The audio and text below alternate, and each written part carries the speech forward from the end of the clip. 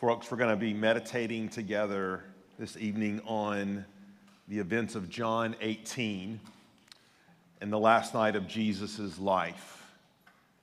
And of course, very prominent in this passage is the Apostle Peter. He's chief among the disciples. Many of you know him very well. He's a go big or go home kind of guy. There are spectacular moments of triumph in Peter's life and ministry, and then despairing moments of defeat. And we see this oh so clearly, do we not, in John chapter 18.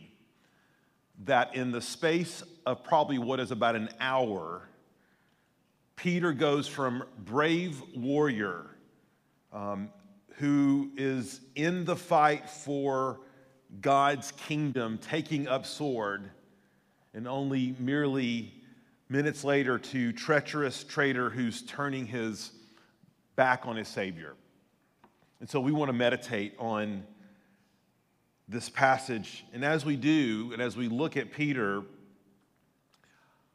I want to help us to be reminded we're not just disinterested, distant, impassive observers from the 21st century, looking back on events 2,000 years ago and just sort of intellectually rendering judgments and providing critiques and looking through critical eyes.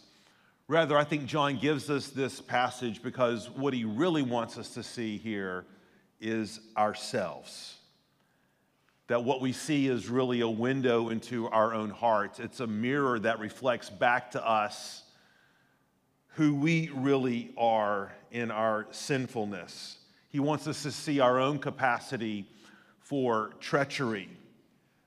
But of course, the most important thing we can see in this passage is Jesus and what he did to remedy not only Peter's treachery, but ours as well. So I'm going to read this passage, and as I do, I just invite you into it, to think on it, to meditate on it, to prayerfully consider it as we read these events together, beginning in verse 1. Now, when Jesus had spoken these words, he went out with his disciples across the brook Kidron, where there was a garden, which he and his disciples entered.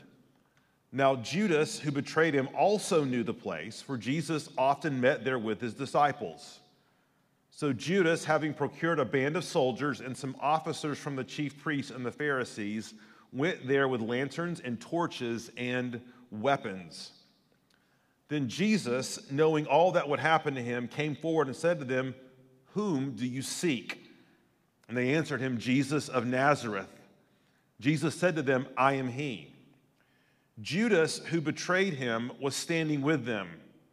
When Jesus said to them, "I am he," they drew back and fell to the ground. So he asked them again, "Whom do you seek?" And they said, "Jesus of Nazareth." Jesus answered, "I told you that I am he. So if you seek me, let these men go." This was to fulfill the word that he had spoken, "Of those whom you gave me, I have lost not one." Then Simon Peter, having a sword, drew it and struck the high priest's servant and cut off his right ear. The servant's name was Malchus. So Jesus said to Peter, "Put your sword into its sheath. Shall I not drink the cup that the Father has given me?" So the band of soldiers and their captain and the officers of the Jews arrested Jesus and bound him. First they led him to Annas, for he was the father-in-law of Caiaphas, who was the high priest that year. It was Caiaphas who had advised the Jews that it would be expedient that one man should die for the people. Simon Peter followed Jesus, and so did another disciple. Since that disciple was known to the high priest, he entered with Jesus into the courtyard of the high priest. But Peter stood outside at the door.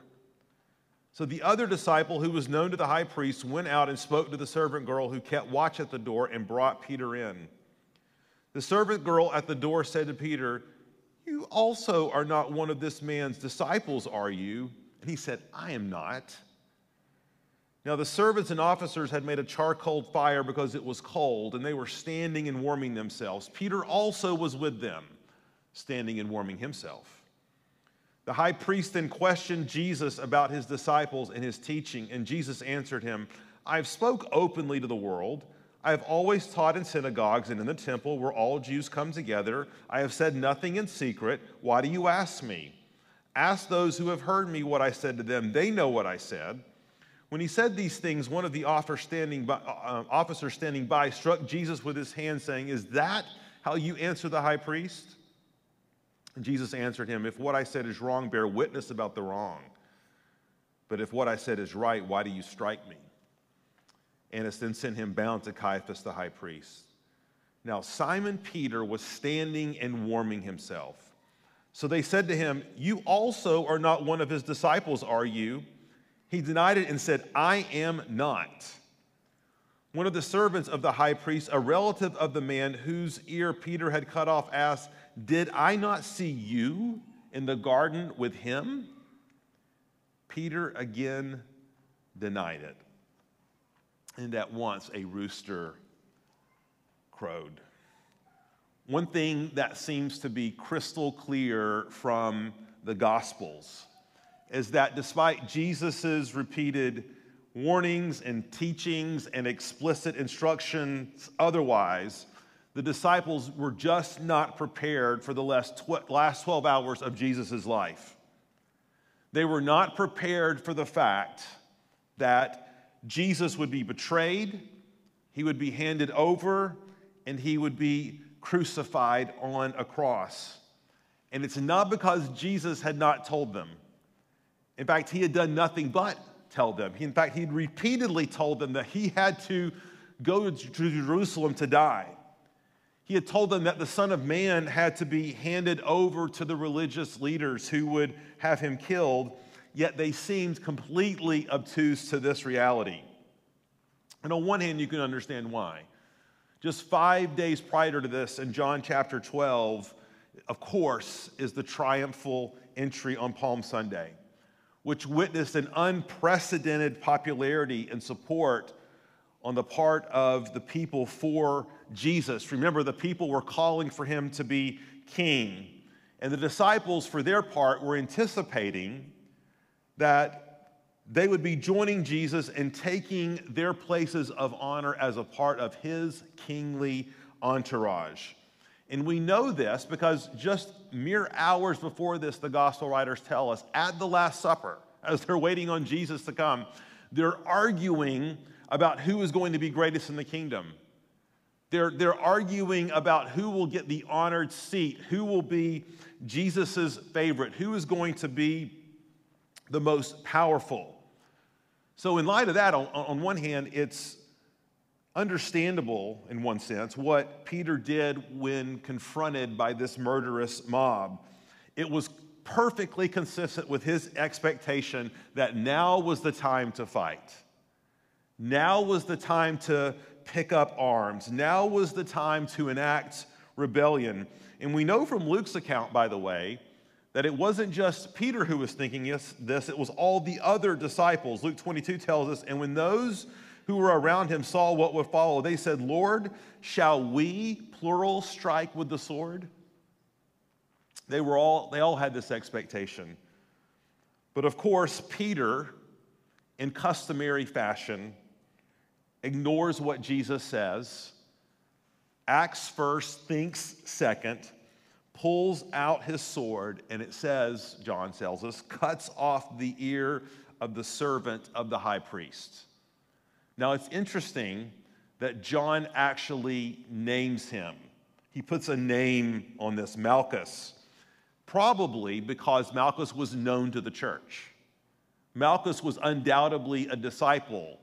He had, at some point in the later days after Jesus' resurrection, professed faith in Christ. Of course, if someone cut your ear off and Jesus pasted it back on, you'd probably be a disciple too, right?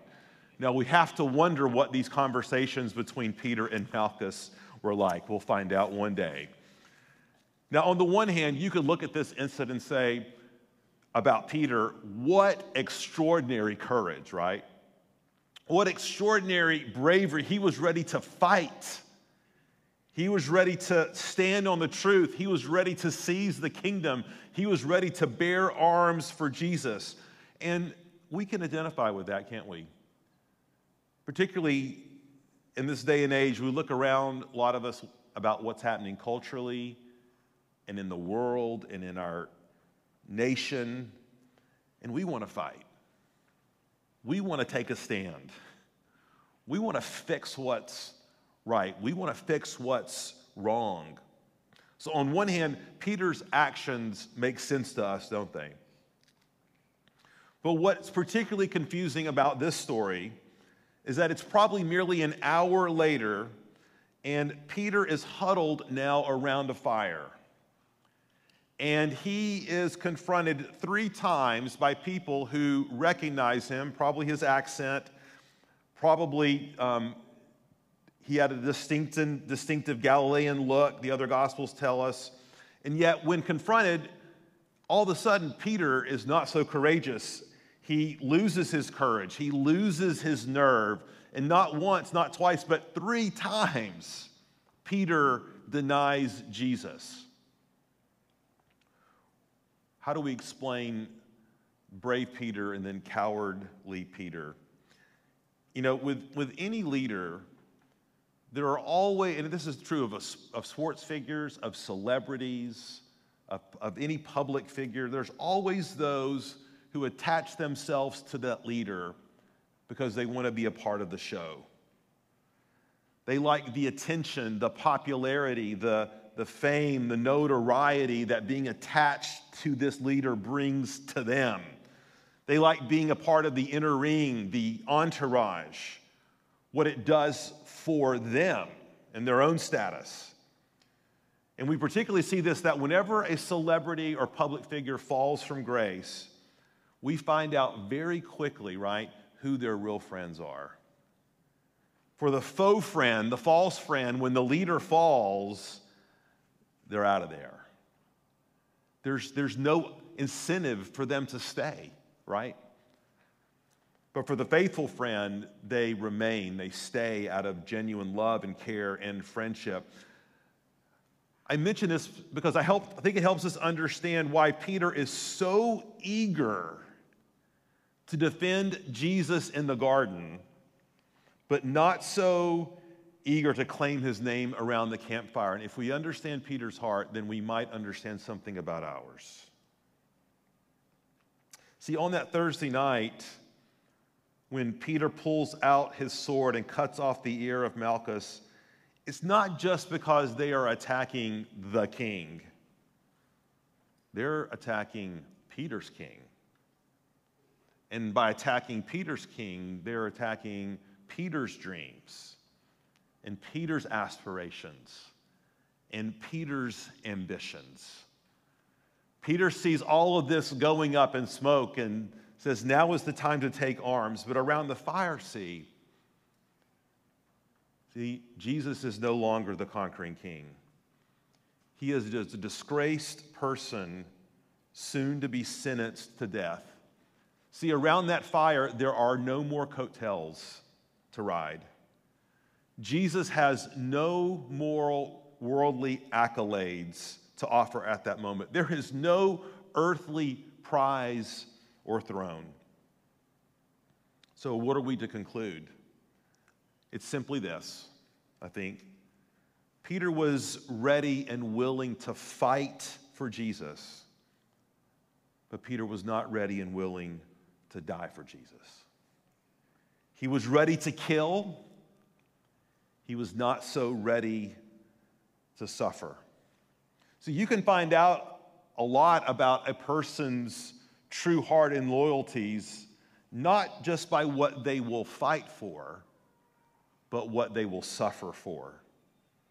See, so much of what we fight for can be tied up in our agenda, our desires, our ego, our ambitions. But what we can die for, that's reserved for our deepest loves and affections, isn't it?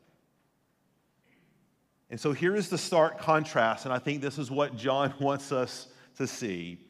Here is the stark contrast between what Jesus did and what Peter did. Peter was willing to kill for Jesus, but he wasn't willing to die. Jesus was willing to die for Peter, but not to kill. Luke says it this way, "Then Jesus said to him, 'Put your sword back into its place, for all who take the sword will perish by the sword. Do you think that I cannot appeal to my Father and that he will at once send me more than 12 legions of angels? But how then should the scripture be fulfilled, that it must be so?'" Why didn't Jesus call for the angels? He most certainly could have. Well, the reason he didn't, he tells us again in verse 11, back in John 18, "Peter, put your sword in its sheath. Shall I not drink the cup the Father has given me?" Jesus says, I'm not going to do it because I have to die. Peter, in order for me to be your king, I have to die a very unkingly death. And as we come, Four Oaks family, to the table tonight, I want you to think about that night 2,000 years ago when Jesus first instituted this meal. And I want you to think about it from Peter's perspective, sort of after the fact. You see, Jesus knew that Peter was going to betray him. He explicitly told Peter at that Last Supper. But even knowing what was in Peter's heart, even knowing the treachery that lurked there, even knowing what was about to happen only a few hours later, what did Jesus do? Jesus personally served the bread and the wine to Peter. He's in essence telling Peter, you're going to need this. Peter, you have spectacular failure. You have treachery in your heart. And you can imagine there are going to be times in the future where Peter looks back on these denials with embarrassment and shame and great anxiety and fear. But his heart and his mind is going to be carried forward to that evening when Jesus gave him his body and his blood. This is what Paul means, I think, in 2 Timothy when he says, if we are faithless, he remains faithful, for he cannot deny himself. Four Oaks, that's the gospel. While we were sinners, while we were treacherous, while we were harboring betrayal in our hearts, Jesus died for us. While we were enemies of the cross, Jesus offered up his body and his blood. He didn't wait on Peter for him to get his act together. He didn't wait for Peter to correctly align his affections in his heart. He just says, here, Peter, this is my body broken for you. This is my blood shed for you. And Four Oaks, that's what he does for us. Jesus on this Good Friday does not call us to himself because we have it all together or because we've finally gotten our hearts straight enough where we can do business with Jesus. Jesus said, no. While you were still treacherous in your heart, your affections drawn from me, you were oriented to yourself, I have come and died for you. That's the essence of what we remember and celebrate on this Good Friday. Four Oaks, Jesus knows what's in your heart. And he doesn't die for you in spite of this. He dies for you because of this. And he says, come to you, all of you with sinful, doubting, pensive, treacherous hearts, and I will give you my body and my blood, broken and shed for you. Let's pray. Father,